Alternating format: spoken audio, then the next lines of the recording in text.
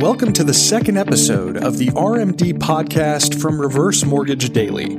I'm Chris Clow, editor of RMD. For our second episode, I had the privilege of interviewing Brian D. Montgomery, the current commissioner of the Federal Housing Administration and the acting deputy secretary of the Department of Housing and Urban Development, while in attendance at the National Reverse Mortgage Lenders Association's Eastern Regional Meeting in New York City. Commissioner Montgomery has years of government experience under multiple presidents in both political parties and is largely considered a friend to the home equity conversion mortgage program by those within the industry. Why exactly is that, though? That's one of the topics that my conversation with the commissioner touches on, as well as his perspective on the overall health of the HECM program so far in 2019, whether or not the second appraisal rule is having its intended effect, what the increasing prevalence of proprietary products could mean for the industry at large, and more. Well, again, really appreciate it. We've wanted to talk to you for a long time. Yeah. I understand I'm a relatively new addition to covering the HECM space. It's a very passionate group of people, as I'm sure you would agree. Definitely. Yeah. Well, first one, and you touched on it a little bit, but I wouldn't mind getting a little more original perspective just about the health of the program. I'd just love to know your perspective on the health of the program so far in the year, and particularly how do you think FHA will accomplish the review of the program that the president asked for back in March? Sure. So I'll address that one first. So the president signed the memorandum on housing finance reform on March 27th. Recite it back to you, but part of what's in there includes some charges under the HECM program, some tasks for us, some of which we've obviously been working on, because one of the things we want to do, in addition to bringing back more private capital, is also, I call it de-risking the portfolio in ways that still allows us to certainly do our mission. So as I articulated a minute ago, a lot of those efforts we've been working on the last 2 fiscal years, and certainly the administration before us as well. So that work continues. Our timeline to get something out on housing finance reform is sometime in this summer, probably late summer. We'll have some proposals in there on the forward and the reverse book, and not just for FHA and Ginnie Mae, but obviously some for the GSEs, some that can be done administratively, and others that will require legislation. So we'll see how Congress reacts to that going forward. In terms of the performance of the HECM book, it wasn't that long ago, 3-4 years ago, in the MMI fund that the HECM portfolio carried the forward portfolio over the finish line, if you will. That hasn't been the case the last 3 years at least. And so there are a lot of reasons for that. The appraisal inflation turned out was a serious contributor to the current economic value. If you think about it, if you have a highly inflated appraisal on the front end, you're already in a hole, if you will, especially in a housing market that doesn't have home price appreciation. And then you kind of feel it on the back end, too, because, a lot of seniors aren't using the money to put in granite countertops and do additions. And, as you get a little older, it gets a little more difficult to take care of the house. So we were feeling it on the front end, on the back end, and we think it had a huge impact to our negative economic value. The changes of the PLF, the MIP increases in some instances, coupled with the appraisal program, the appraisal modification program, appear to be having a positive effect. Now, that doesn't mean we're completely out of the woods, so to speak. Sure. But from a snapshot in time perspective, it appears we have about a $3 billion positive swing for the economic value of the portfolio. Again, I caution that's a snapshot in time, but a good one. And we've been modeling some of the cohorts around some of the previous changes in REMSA and other things. And appears the 2014 through 2017 HECM cohorts by themselves have a positive economic value today. So I'll always take good news. Again, I'm cautiously optimistic, but it appears so far, knock on wood, that the changes made in 2017 and 2018 appear to generally be heading us in a better direction. Great. Glad to hear it. Well, something that often comes up when I have conversations with everybody from originators to the heads of companies is the second appraisal rule. Is it having its intended impact, and is it likely to see any changes in the future? Sure. So prior to beginning there, the working group had looked at this issue, but when we began what I affectionately refer to as a triage, where we would meet in my conference room for hours on end, triaging the forward and the reverse book, we invited some folks from our Office of Policy and Development and Research to participate as well. They have economists, PhD economists, researchers. They're a wealth of information for the HUD offices and support us in numerous ways. And a gentleman who was attending the meeting with us, I didn't really know him well, but I could tell he was acutely interested on the issue of appraisals and appraisal inflation. So we started really sort of peeling the onion back, if you will, and just looking at, just doing some sampling of loans done then, using historical ABM data. It appeared to be a much bigger problem than we thought. Well, this gentleman from the Office of Policy Development and Research, turns out he wrote a paper on appraisal inflation in the FHA program, including reverse mortgages. Oh, wow. So when I found out about that, I said, well, I'm just curious, when was the paper done, 2010 or something? They said, no, it was done in 2017. I went, really? So we got lucky there. Another place we got lucky was when we determined we were going to start running appraisals against our ABM.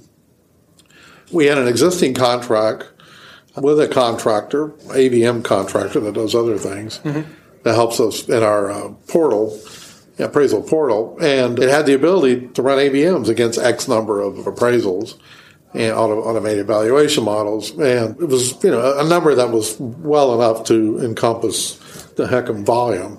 So that in quick time, we did all this in a matter of 2 or 3 months, and working closely with the office management and budget staff. And again, we wanted to stave off further cuts to the principal limit factor and increases in the premium. Those are our guiding principles. And OMB was very open-minded, and we had some full-throated discussions, sometimes debates with them. At the end of the day, they accepted our appraisal mitigation as an option, as a viable option to stave off further cuts to the PLF or premium increases. So it went into effect quickly because, even though the Congress doesn't always pass budgets on time to start each fiscal year, the assumptions made in every government program have to go into effect. You have to have something to use as a guide for that fiscal year. So all of those go into effect. Sure. We estimated that probably 25 to 30% of appraisals coming in would require a second appraisal.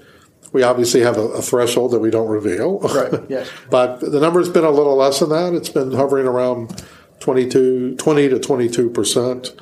And I think some existing HECM lenders are using ABMs as well, which is good between them and us.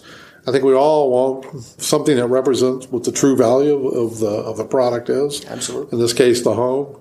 And again, just to be clear, while the appraisal inflation was extremely high in 08, 9, and 10, it had come down. If you look at the study, it had come down considerably in more recent years, as low as 4 to 8%, but it hadn't been eliminated. And it was just eliminating it altogether or getting close to 0. 1%, I don't know if you could, let's face it, appraisal is an opinion of value, right? And ABMs are built on a lot of different data variables, including comparable sales, if you will. But it has come down considerably, and again, our goal was to try to eliminate it as best we could. Right. So again, directionally, it seems to be having its intended result, which is good for the long-term viability of the program. As to continuing it, OMB and OIRA wanted us to give it a fresh look at the end of each fiscal year. So we're doing that right now, and we'll determine at some point whether or not we'll continue using it. I would say we're going to certainly continue using it to the end of this fiscal year, September 30, but we'll know before then what we intend to do for the next fiscal year. Great. Thank you. I wanted to get your perspective on an aspect of the proprietary market. Is FHA encouraged by the influx of private reverse mortgage activity over the last 6 to 12 months? And would you say there's a certain proportion of private versus FHA reverse mortgages that you see as a healthy balance for the market? Well, we haven't seen many proprietary products. There are some out. Not as familiar with them as obviously the groups that created them. I know Finance of America Reverse, I understand they've got a suite of proprietary products. In fact, someone said I think they even had a presentation here. They did, yes. And look, so I represent the U.S. government, right? Yes. We have the forward book and the reverse book. Now, there are a lot of options on the forward book. But on the reverse mortgage, we've been almost the only game in town for some time. When I had this job before, when the loan limits were considerably lower than they are now, I think the environment was more conducive to proprietary products.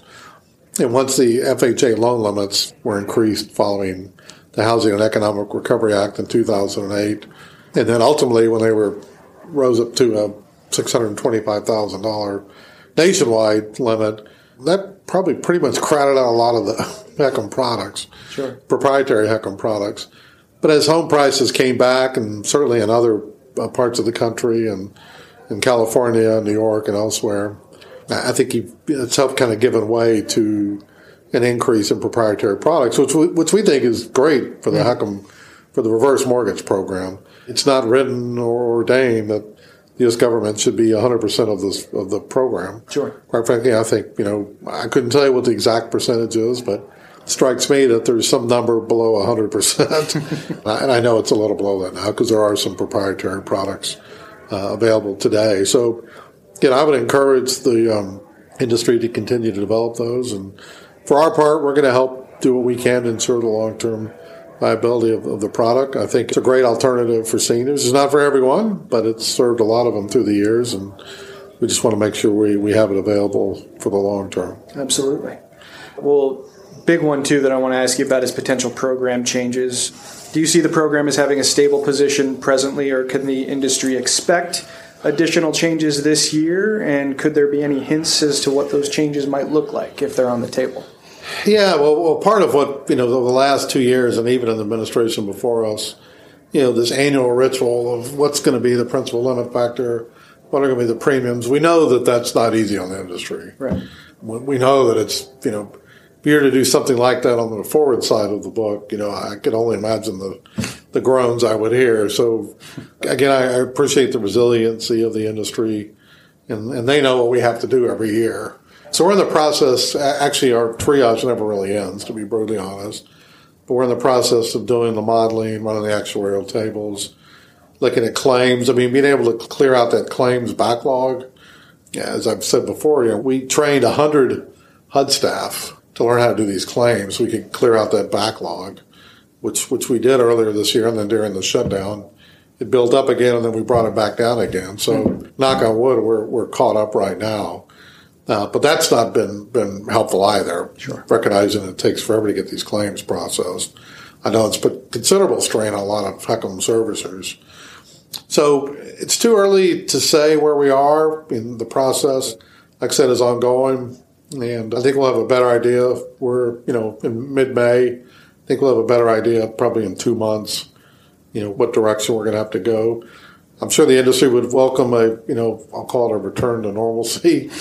And again, we're going to do our best to stave off any further cuts to the principal limit factor and stave off any potential premium increases. But today it's just too early to make that judgment call. Sure. But we'll see where that takes us in the next few months. Absolutely. Great. Thank you for that. Last question. I've heard a lot about people really believe that you are a friend to this program, and I kind of wanted to know the source of that, just because I don't know if I've heard you actually talk about it directly on the record before. So you've spoken positively in the past about your general perspectives on it, but where do your positive feelings on HECM come from?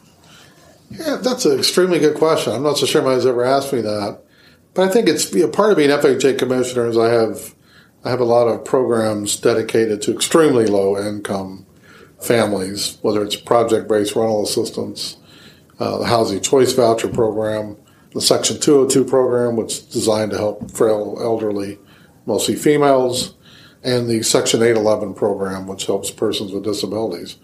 All told, those programs help 4.5 million families.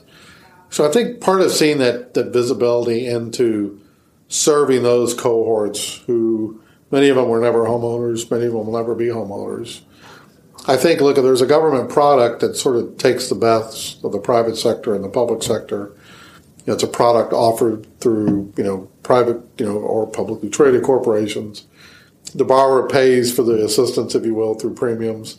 The government's there to help provide the product. Not only, I think, is that a good construct, but one that helps seniors do what they all want to do and age in place as long as they can. I think is good for our economy and good to help seniors do what they want to do. That said, obviously, it's suffered from a lot of ripple, if you will, from the housing market collapse, which, just evaporated home price appreciation in many markets, including many markets where HECMs were prevalent. Even though reverse mortgages had absolutely nothing to do with the housing market collapse, nor did FHA, we nonetheless felt the sting of the extreme drop in home prices. In many cases, for HECM products, they were taken out originally when the home value was way up here, and a couple of years later, in some cases even less, the values dropped 30, 40, 50%. So coupled with all the other issues, we got to a place where we didn't necessarily want to be. But again, improvements made the last administration on into this administration had put it on firmer footing. Look, I do care about the product. Again, it's not for every senior and for every circumstance. I think it's important that seniors, through housing counseling, that in many cases is provided through our network. It's important they know all the the pros and cons of the product. And quite frankly, it's important that the adult children of seniors understand that as well. You're younger than I am, and I'm sure at some point you're going to have that discussion with your parents about, Mom and Dad, how do you want to live out your years? And as you're looking through your retirement planning, why shouldn't you be able to tap into the equity that you've built in your home? And I think the industry also has done its part in terms of some of the advertising, marketing of the program, which I think has maybe had some more appeal to some of the older children of senior citizens. Some of the pitchmen, were people had different opinions about them, we'll say. Right, yeah. Sort of a gamut of former Hollywood actors, but it sort of kind of got caught with that stigma, if you will, good or fairly or unfairly. But so I think they've made some deliberate turns in the industry in terms of their marketing and using some focus groups to help determine how best to market to seniors. Again, the resiliency of the proprietary product, I think, will show that. So, look, the Congress passed the law that created the product. We're in charge with providing it. We'll continue to do that while making sure we ensure its long-term viability. And hopefully it'll be around for years and years and years. And seniors, as you heard by statistics, there's a lot of them out there and the numbers aren't shrinking. Right. That they'll understand, maybe I should look at this product, the reverse mortgage product. And it's insured by the U.S. government and allows me to age in place. And I think as more seniors become aware of that, and certainly the adult children of seniors, I think that'll be a good future for the product, whether it's just us or proprietary products or both. Great. Well, Commissioner, thank you so much. Sure. I really appreciate it. Thanks for listening to the RMD podcast. A special thanks to Commissioner Montgomery and to Brian Sullivan at HUD for making this interview possible. For more news and insights on the reverse mortgage industry, be sure to subscribe to our daily newsletter at reversemortgagedaily.com. I'm Chris Clow, and this has been a production of Aging Media Network in Chicago, Illinois. See you next time.